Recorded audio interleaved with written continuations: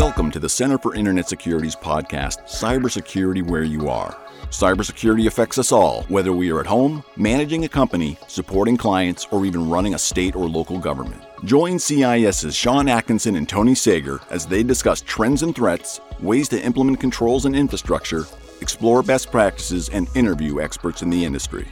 We are here to bring clarity to these complex issues to bring confidence in the connected world. Hello and welcome to the show. My name is Sean Atkinson, and today we're talking about industrial control system security, the threats and the elements that go into making a good operational technology program. And joining me in this discussion is Karen Sorady, Vice President for the Multi-State Information Sharing and Analysis Center, Member Engagement Department. Karen, welcome to the show. Thank you, Sean. I'm happy to be here. Fantastic. Karen, I wondered if you could give our audience a brief introduction about yourself and your role here at CIS. Sure. So, as you said, I'm the Vice President of MS-ISAC Member Engagement. I've been in the role for just a little over a month now. My background is that I came from New York State. I was the New York State Chief Information Security Officer and a member of our Office of Information Technology Executive Team for the past 2 years, and I worked in cybersecurity over at New York State for about 15 years or so. Fantastic. So, Karen, this is why I wanted to have you on the show as a guest. I think one of the big things that we're starting to see is industrial control system security taking a whole new level of consideration in the security posture of organizations. And we can see within multiple organizations, multiple industry verticals where operation technology needs to be considered as part of not only a cybersecurity risk, but really a business risk. And I kind of want to quote, in some cases, Karen here, President Biden. And one of the reasons why I thought this topic made sense right now is really this call to awareness. We've seen geopolitical issues throughout the world, specific, nation states with a tech perspective and tactics that we've seen in the past. And so one of those elements is industrial control system security. Operators need to step up and understand that particular threat. And we've seen from CISA, the Shields Up program, CIS has done, the top 5 things to get started in building a resiliency in terms of your internal program. What does that mean to you, Karen, and how are we helping organizations with this particular issue? So I think President Biden is correct in trying to stress to everybody that cybersecurity, the cyber threat, is a really big problem with much to do to get us collectively into a better place. The cyber threat is not something that any of us can solve on our own. It's going to require a great deal of collaboration and focus within both public and private sector, requiring governments and organizations to work together. And luckily, we do have a pretty good synergy there within the cyber realm. But in general, as you know, we're seeing an increase in cyber attacks, including those that are targeting against industrial control systems. Attackers are becoming more sophisticated. They're looking for targets that will have the greatest impact. And we saw that a lot over the pandemic as there was a rise in attacks against healthcare facilities and hospitals, right? They're going for big impact there. And they're having a fair amount of success, which is sort of emboldening them. ICS, industrial control systems, can have a big impact. So certainly an attractive target. And then as we're modernizing and digitizing, there's a big explosion of that happening right now. What we're seeing is more and more of the operational technology systems being connected to the internet. And now they're becoming accessible from anywhere. And that historically is not how they were set up. They were historically closed systems, not open to the internet. So many times those systems were designed or set up or configured without proper security in mind. They set them up, made sure they're working.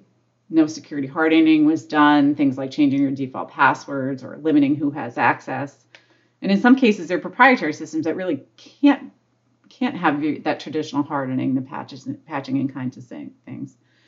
So as those things are connected to traditional networks, traditional information technology networks, they become exposed and at greater risk. And while a lot of our industrial control systems are operated by the private sector, there's quite a few that are owned by our state, local, tribal, and territory governments. Things like traffic lights or the traffic warning systems, dams, water and sewer treatment plants, and even power systems. And that's a little concerning to me, because these are being run by the same governments that are struggling with funding for their day-to-day operations, and struggling with resource shortages to address cybersecurity concerns. So it's something that we all need to focus on and make sure that we're giving appropriate attention to and giving appropriate resources towards. Absolutely. No, I think a number of those elements are things that I'd like to dive a little bit deeper into, in terms of what we're seeing in this particular sector is, I think, across the information security, cybersecurity landscape, we're seeing this consideration that resources are not available, that there are a number of positions, jobs, gaps in skills that need to be filled over the next few years in order to meet the digitization of really our lives. And one of those things I often reflect is this a problem of bringing people into the industry? Obviously myself and yourself have been in information security for a number of years. Wonderful job, a lot of opportunity to expand knowledge and continuously learn. I wonder what, some of the emphasis of those not being able to enter into the cybersecurity space. Is it, I can't get the experience to get the underlying job because the entry level requires 2 years, I don't have it? Or is it, we're not marketing how this job itself can affect and truly at this point become a critical element of protecting infrastructure? I think ultimately the way I phrase it, Karen, is you have good people, you have good resiliency, now you're building a security program on that foundation. What are your thoughts in that space? Yeah, I think it's hard. I think in a lot of cases we have some unrealistic expectations of entry-level positions. And in some cases, and what I mean by that is, we're looking for unicorns, for people that have years of experience and may have lots of certifications, as opposed to, bringing people in that can think creatively, that can problem solve, and then training them up on the job. I think that's a little bit more important.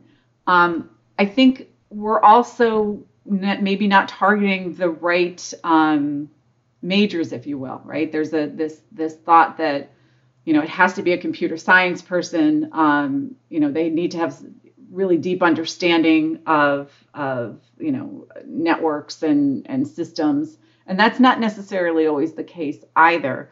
I've seen in my experience that our top cyber people came from many different majors in college, and from many different backgrounds. There's a lot of facets to cyber. So I think sometimes that can scare people away that would normally be really good in the field. I think those are our two big things. The other thing is making sure that we're using our universities to try to make sure that they're teaching the appropriate things, or the base things that we would need for a cyber professional, and then using them to provide some on-the-job training perhaps, and use that as a feeder into some hiring programs, I think would be great as well. Absolutely.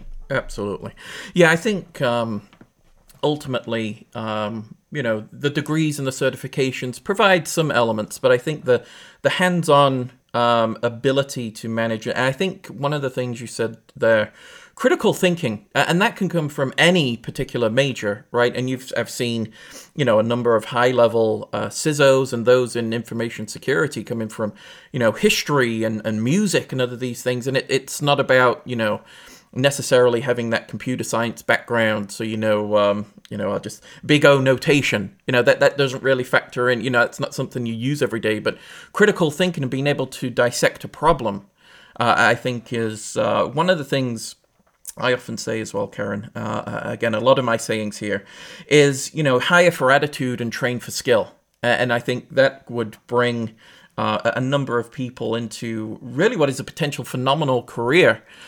Because the way I look at it as well is this problem, these issues are not going away. In fact, they're only getting more critical in terms of the fact that everything is really converging on a space that is digitized. And where you meet digitization is, you meet the elements of cybersecurity in terms of protection, building resiliency, the underlying infrastructure, etc. And you can kind of build out from there is how it affects our everyday lives. I mean, it's, if we're not connected to our phones, we're not connected to, our employers, our friends, family, etc. And so it all is part of this massive ecosystem that, there's a lot of consideration that's required in that space. So, Karen, one of the things as well that I've noticed over time, and I've worked in high-tech manufacturing, and there was always a divide. Let me put it out this way, and we'll see if this makes sense today. And obviously, this was a number of years ago, but there was information technology, and that's everything we know as traditional cybersecurity. And then there was operational technology. And basically, the underlying element there was, when you look at the CIA triad, the most important thing was availability. Do not affect my systems. This is working. It's producing, i.e. producing means revenue generation. There's no elements of issue in that space. But you want to tell me to shut my system down in order to do updates. I don't know if that system will ever come back up again if we do shut it down. It's running. I'm happy. What is the problem?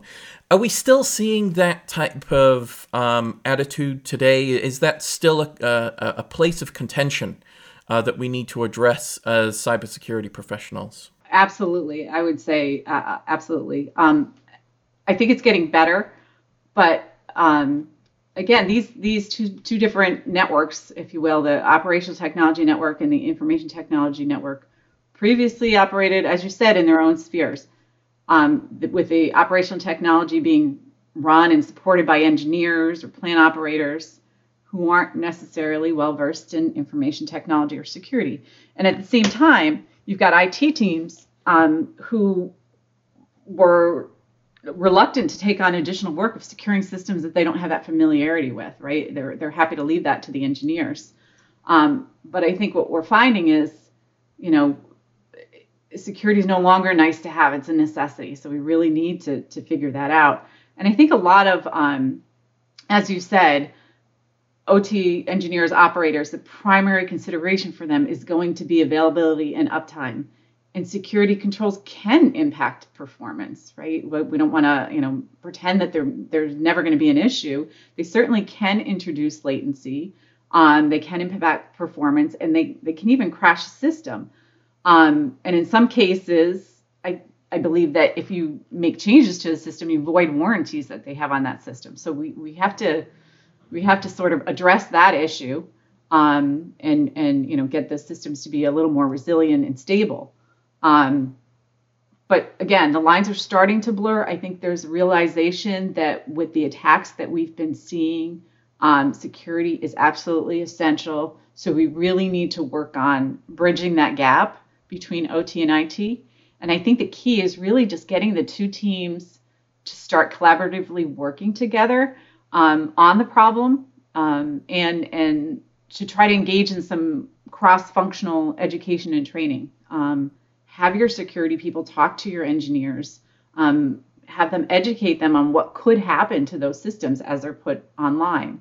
Unfortunately, I think all organizations are guilty of sort of ignoring the problem until something happens. And you want to try to avoid that. You don't want to wait until your traffic warning system is hacked, as we saw in many different municipalities. I think going back to as far as 2019, the zombies ahead that would show on the traffic warning systems, that is relatively harmless, but if you think it through, there could be potential catastrophic impacts to that. So really just educating them on trying to think that way, and then getting the IT people, I think, comfortable in working with the engineers to apply the security that is needed. Absolutely. No, I think there's a number of elements that you've hit there. Again, this is great. Is really, I think, risk identification.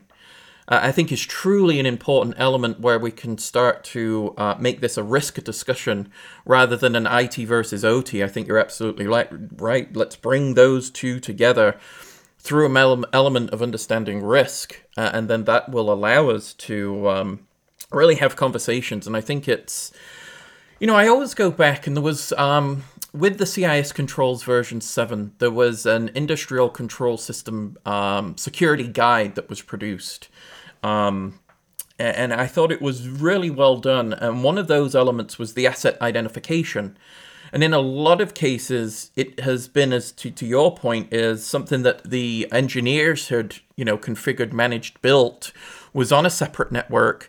And it wasn't part of the IT's asset inventory in terms of, implementation of any control framework. Again, I'm going to reflect the CIS controls number 1. And then when you have those conversations, because I had done it myself, is it opens up worlds where you've seen, or you thought you'd seen the last of Windows XP, and you find it still on your OT network. It's been, Old Faithful here, this machine's been running for 10 years. We've never switched it off. We've never upgraded it, but it was built on Windows XP. It's probably aging myself as to back when I was doing this work, and found these systems. And it just becomes a realization, it's not the fact that there's some esoteric operating system that's been built. It's literally running on Windows. It just happens to be an application that's running in there, managing network connections through, different modules and things. And it was quite a realization. And so I think from a risk perspective, it opens up new opportunities. Do you think that's right? Oh, absolutely. Absolutely. And those kinds of findings happen on IT networks as much as Yes. it does on OT networks as well, I should say. Absolutely right. But yeah, again, as you said, and I've said previously, these systems were isolated by design, and that makes discovery of assets difficult, right? If they're not connected, then you may not necessarily have them in your inventory. You may completely forget about them, that they're out there. So yeah, I mean that is critical security control number 1, is know what you have, and hopefully find out about what it is and where it is before the bad guy does. So yeah, it's important to scan your networks on a regular basis to try to find out what's out there for sure. Absolutely. And I think that dialogue then helps bring about some new elements of, again, as I mentioned, and that you'd reflected, risk identification, because it, your attack surface becomes that much bigger, but it's not going to go away until you understand the problem. And I think there's a bi-directional engagement between both teams, because there are certain protocols, certain infrastructure that IT is just not going to be aware of in the industrial control system space. But there's lessons learned from the IT space where we've seen a greater period of maturity, let's say, in terms of understanding security problems and being able to build and affect capability that can be transferred to the OT space. The simple example is default credentials. You just mentioned, right?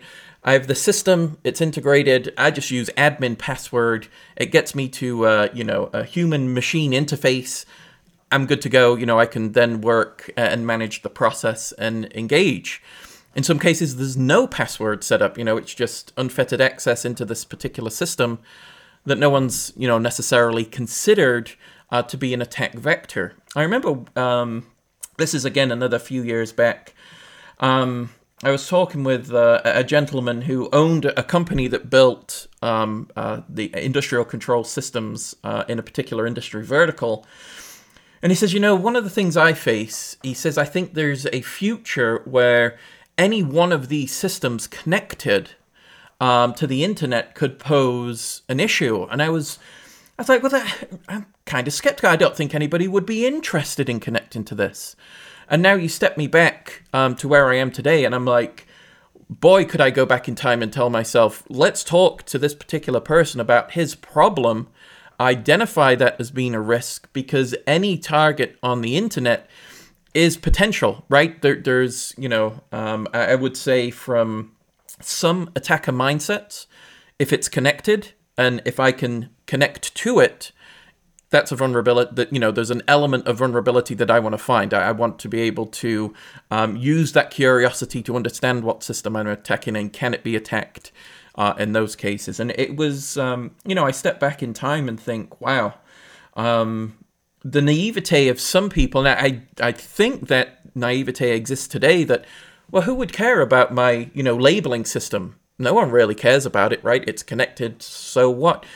But again, I just think that it's either the opportunity of attacking that particular system or lateral movement to other systems that you are concerned about from that particular network, if that network configuration is not necessarily isolated in a way that we think it is, and that we could do some lateral movement into other systems within our infrastructure.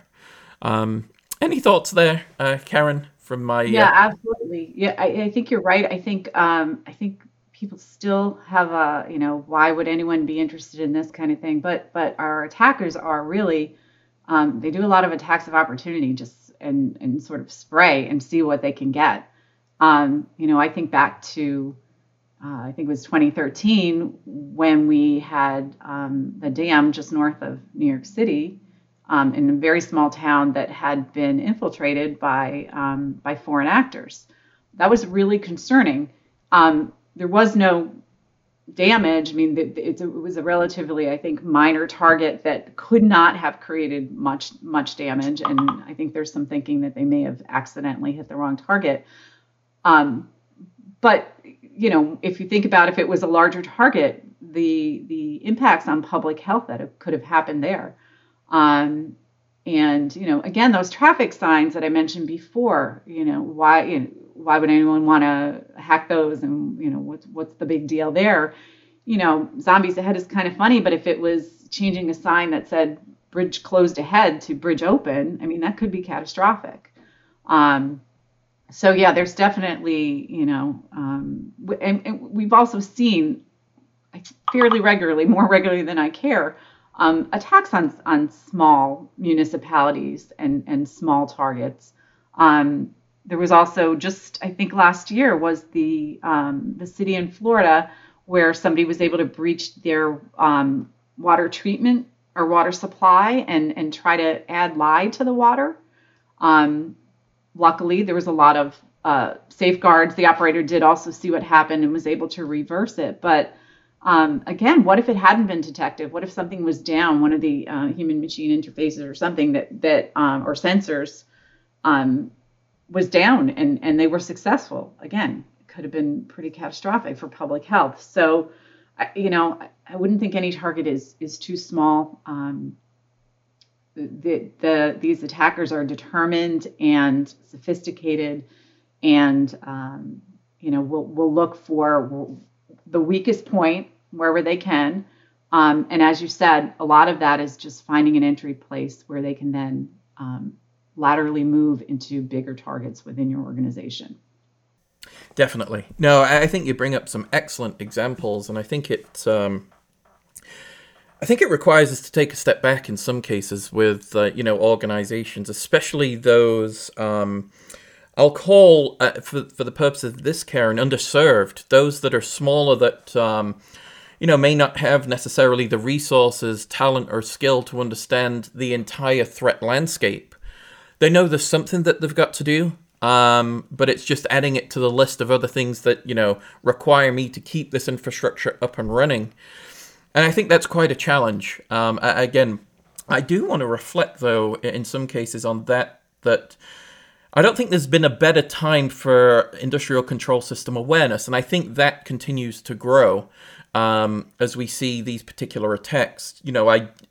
Often for me, where it became the most apparent was the Stuxnet case, warfare that took place that focused on particular industrial control systems and PLCs in this case. And I think that just had a ripple effect. For me, at least, it was raising awareness, one, to where I would have gone back many years to try and find out the problems of industrial cybersecurity control requirements, and to now where I see the vast improvement in terms of, one, awareness, two, organizations that are considering the requirements and need for controls in the industrial control system space, and even conferences now focused on this. Even SENS themselves have, focus training on this. You've seen a SENS instructor, Rob M. Lee, and his organization, that Dragos, that is doing a phenomenal job of bringing awareness, protection, building tools, capabilities that allow maybe smaller organizations, or really any organization that has this type of infrastructure, to be aware and to really take it into consideration as to being part of, your responsibility. If we create the new RACI chart, it's not about being informed anymore. You're being responsible for these types of elements. Is that tracking with you as well, and what you're seeing, Karen? Yeah, absolutely. And I think you make some good points there that it's all of our responsibility. So, I'd say it's not just on the shoulders of the industrial control system operators to figure this out. I think as security professionals, we should be reaching out to them. And I know, as you've mentioned, in a lot of cases, there's things being set up, but making sure that they're aware of these things, aware of resources that are available to them. You had mentioned the critical controls and the companion that was set up for that. What I really like about that is it looks at the controls in light of particular challenges or issues that industrial control systems may face, and it calls them right out ahead of time. Hey, this control might not work for you because of these reasons, kinds of things. And in some cases offers suggestions, which I think is good. You have to meet people where they are, right? To get them to buy in and want to be educated and want to be brought along with you. You mentioned the U.S. Cybersecurity and Infrastructure Security Agency. CISA has a lot of good resources on their website as well, which is fantastic. The United Kingdom National Cybersecurity Center has some really good resources on how to design securely. But again, I think it's up to all of us to start the conversations and start collaborating together to sort of bring us to a better place. And I think, going back to how we started this conversation, I think that's what President Biden was trying to do in his call to action. Absolutely. No, you're 100% right in terms of responsibility. I think there's one of the things that I think is particularly interesting is, reaching out to organizations, but also organizations, reaching out as well and saying, here's a particular problem. What can I do? And it's often you find, I've asked that question before and the answer's been, I don't know, or it's been ignored in the past.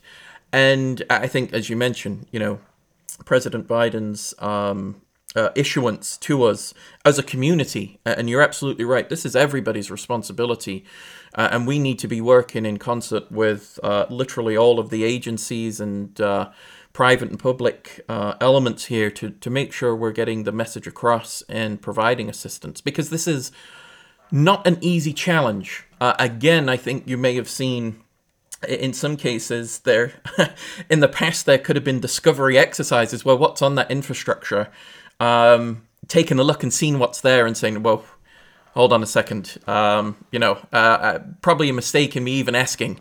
I'm going to move away from that. We've got to ask these hard questions now. There's no, if we don't ask the hard questions and get a good answer, it's going to be even a harder question to answer when those systems are either compromised or we're looking at, potential issues. And you mentioned a number of elements of when we talk industrial control system. it can have that connotation depending on obviously the industry vertical, the application of these systems, that there's health and human safety involved. In a lot of cases, that is true, and it just raises the bar on that risk. That's why I think it's great to be having a risk conversation, because in some cases, and again, I'm being very, let me use my poetic license here, is in a lot of terms of IT, it can be not necessarily life and safety, right? It can be inconvenience, or it can be systems and services are not available. Now, obviously, that could turn into, but in the general sense of, a number of organizations, emails down, or a messaging systems down, or video conferencing, especially in our new normal, are key elements to our infrastructure. But when we turn that page, looking at operational technology, seeing the combination and seeing this elevated risk posture that we need to take, I think everyone then needs to understand that they are responsible. And I think you put that perfectly in your previous statement, that it cannot be ignored, and we need to be making sure that we're partnering. There are resources, and you are not alone in this endeavor. There are people with the same situation that are having the same problems. And in some cases, those problems are being solved, and using those as use cases or elements to show that there is success in this space, I think can do a world of wonder in terms of promoting not only the capability, but also hopefully building the motivation in order to solve the underlying problems themselves. So with that particular element, Karen, have you seen any elements of improvement over time with respect to your time at New York State? And again, you've been, you're relatively new here at CIS, but are we making strides in the space, in your opinion? Oh yeah, I definitely think so. And through my career, I've definitely seen growth in that area. In particular over the last few years, again, as we're digitizing everything and getting everything connected, sometimes that forces the realization. So yeah, again, it's luckily as IT professionals, cyber professionals, we have the hindsight of the need for collaboration. We wouldn't have been able to get to the security posture that we are now without all working together. So we know that, and that's one of the things that we should be preaching for industrial control security as well. As you say, that importance of not trying to do this alone. There's others that have the same problem that you have. Reach out, work together, try to figure that out. Within the state, yes, definitely. I saw that convergence of OT and IT over time, the building of those relationships. There's obviously, there's a lot more work to be done, but I'm seeing those threads starting to come together, and people starting to have that realization and work towards that. And interestingly, I had read a Gartner article that talked about that maturity phase of ICS security. And I think it said that 60% of organizations are in that just initial awareness phase, right? Where they're just realizing that, hey, this is something we need to work on. So we're getting there, right? We're starting that maturity journey. And while we may be at the very beginning, there's definitely some progress being made. Absolutely. I think in a lot of cases that maturity can be accelerated by the lessons learned from IT and the issues we've had in the past, right? And here's how we've solved that. Here's how we've been able to accomplish our goals, and maybe those can transfer as a catalyst to taking that 60%. And that's it's good that there's awareness. And again, you can't expect that 60% overnight to be in another element of implementation or starting an implementation of a security program. It takes time. But I think given the heightened awareness and the resources that are available, hopefully that can help get those organizations in maybe the same poll next year further along that maturity life cycle. I think there's an important element too. is, and you touched on it previously, Karen, but it's bringing people together in the same spaces, so that's working groups and different elements within that space to, really share those stories, right? And I think that's one of the big things in the information security community is there's really, I hate to say it this way, but let me pose this to you, Karen, and see if it makes sense. But there's nothing new in this space. We've kind of seen it all. Yes, there's new elements of attack vector and vulnerabilities that could affect us. But underlying the model of repairing or building resiliency is, it's kind of the same thing we've been doing for the last, 10, 20 years. And so there's nothing really new under the sun. It's just the models and the process, but also the awareness and the information that's available allows us to maybe accelerate our approach to solving those problems. What do you think of that premise? Does that make sense? Absolutely. Like you said, we had a lot of lessons learned in our journey, in our security maturity journey, that hopefully we can apply to operational technology, and that will accelerate their growth, right? They don't have to go through the same 15, 20 years that we've been through. Hopefully that will allow for acceleration, for sure. So yeah, I think that the more that we can, feed off of those lessons learned, I think the better. And one of the things that we're doing here within MS-ISAC with our members is we're trying to create those communities for them. So, we have over 13,000 members from across state, local, tribal, territory governments. We're now trying to sort of form communities for them around what they do, right? So we've got a K through 12 community. We have a public utility community that we're starting up. We'll be looking into probably, water treatment communities. So we're trying to get those people in communities where they can work together, identify what their common problems are, and then, try to dive in and try to come up with different solutions. So hopefully that will be helpful in accelerating that growth. Absolutely. Yeah, I can't think of a better way of approaching the problem than bringing people together and discussing it. Let's get it out on the table, I think, in a lot of cases, because there's, as I see now, there's a lot more awareness, but there is a number of communities. I've been watching some online type videos from S4, and there's a few really good elements there from some of the conferences that are focused on industrial control system security.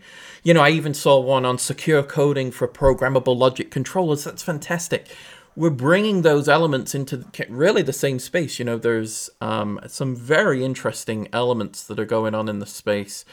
I'm really starting to apply security models that are being developed in that space. Use those lessons, right? You don't have to start from scratch. We've got 20 years of our ups and downs that can help you in this space to move you along on that maturity cycle.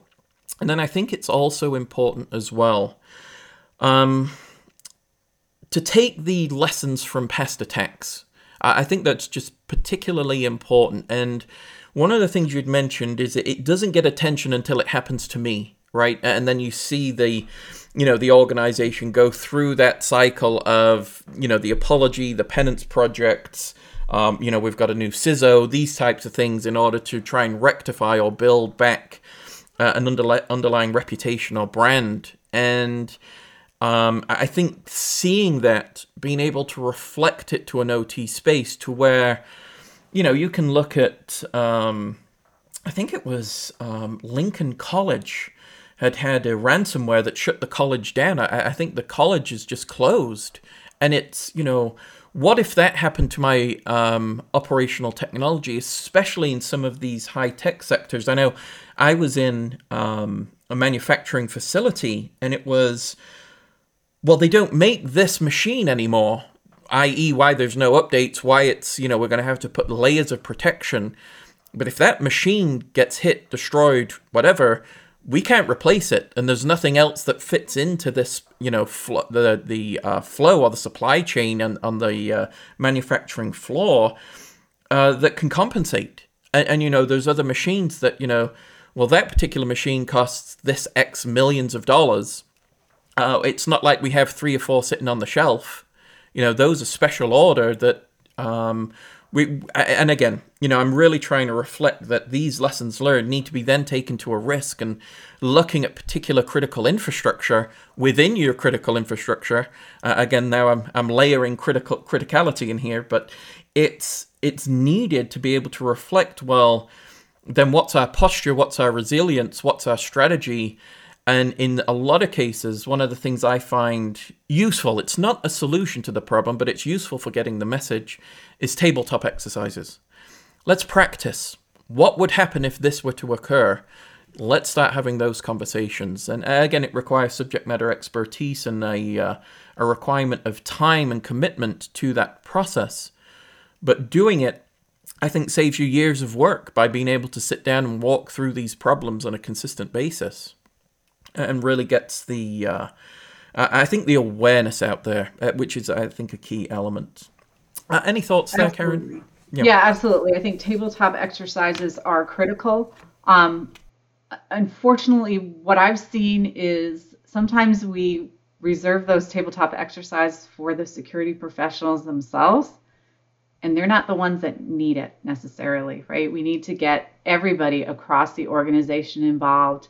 You need to get the leaders of the organization involved because they're the ones who are going to be, facing the press or facing, whoever they report to, the board of directors or whoever, the governor, when something happens. So I think those are critical to an organization. I think they should be done on a regular basis.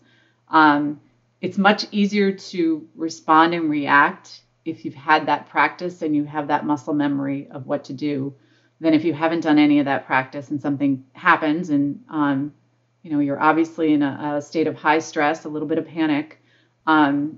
It'll be easier if you've had that practice prior. It'll be easier for you to respond and react appropriately. Oh, absolutely. Yeah.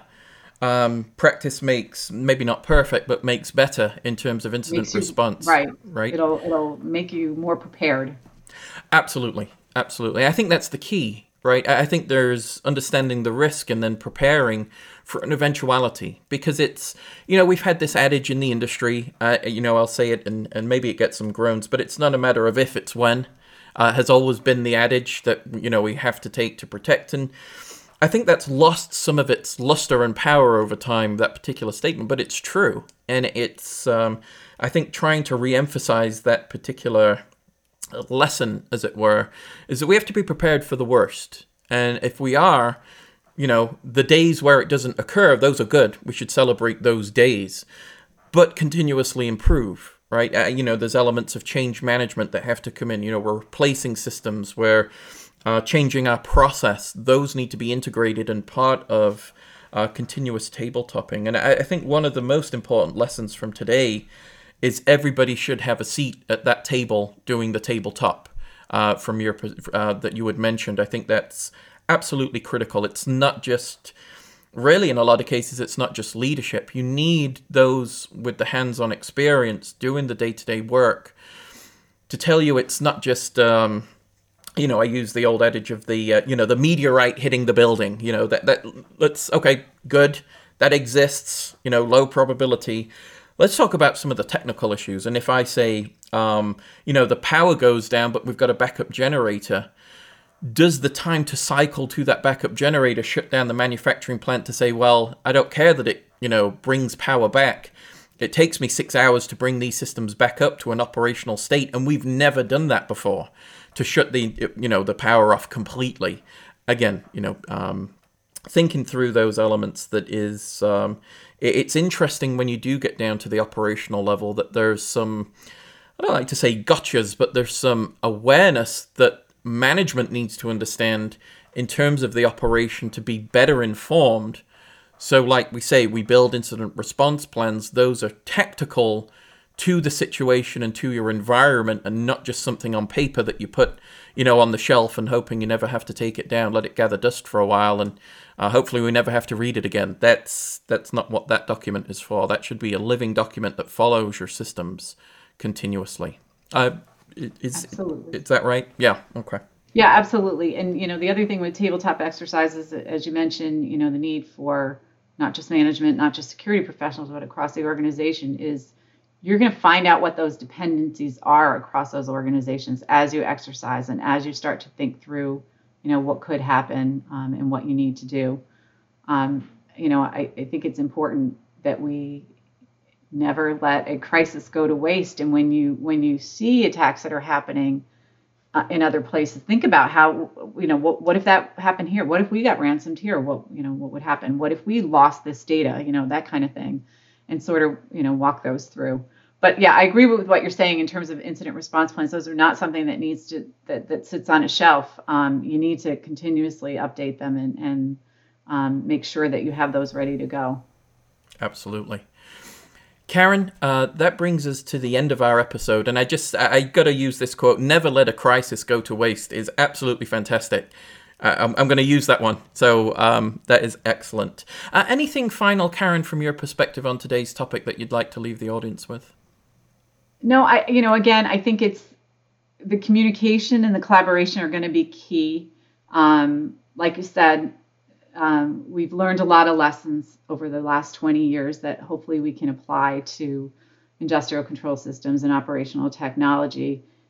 But in order to do that, we need to start those conversations and start people talking together and working together. And, don't try to do it alone. I say this about information technology as well as operational technology. You shouldn't be trying to do that alone. Reach out to others in your organization that may have a security background. If you're a small government municipality, reach out to others in your state, reach out to the federal government. There's a number of different ISACs that have information available. So don't try to do it alone. Fantastic. Excellent. Thank you so much, Karen. I really appreciate that. And to our audience, I hope you've enjoyed the discussion. Remember to subscribe to the podcast so you don't miss a single episode. You can also follow CIS on social media to get the latest cybersecurity news and updates. Until next time, I'm Sean Atkinson. Thank you for listening. Thank you for listening to the show today. If you are interested in learning more about how to grow your cybersecurity program, the free tools available to help you on your journey, or to get involved with the CIS volunteer community, visit our website at cisecurity.org. Start secure and stay secure.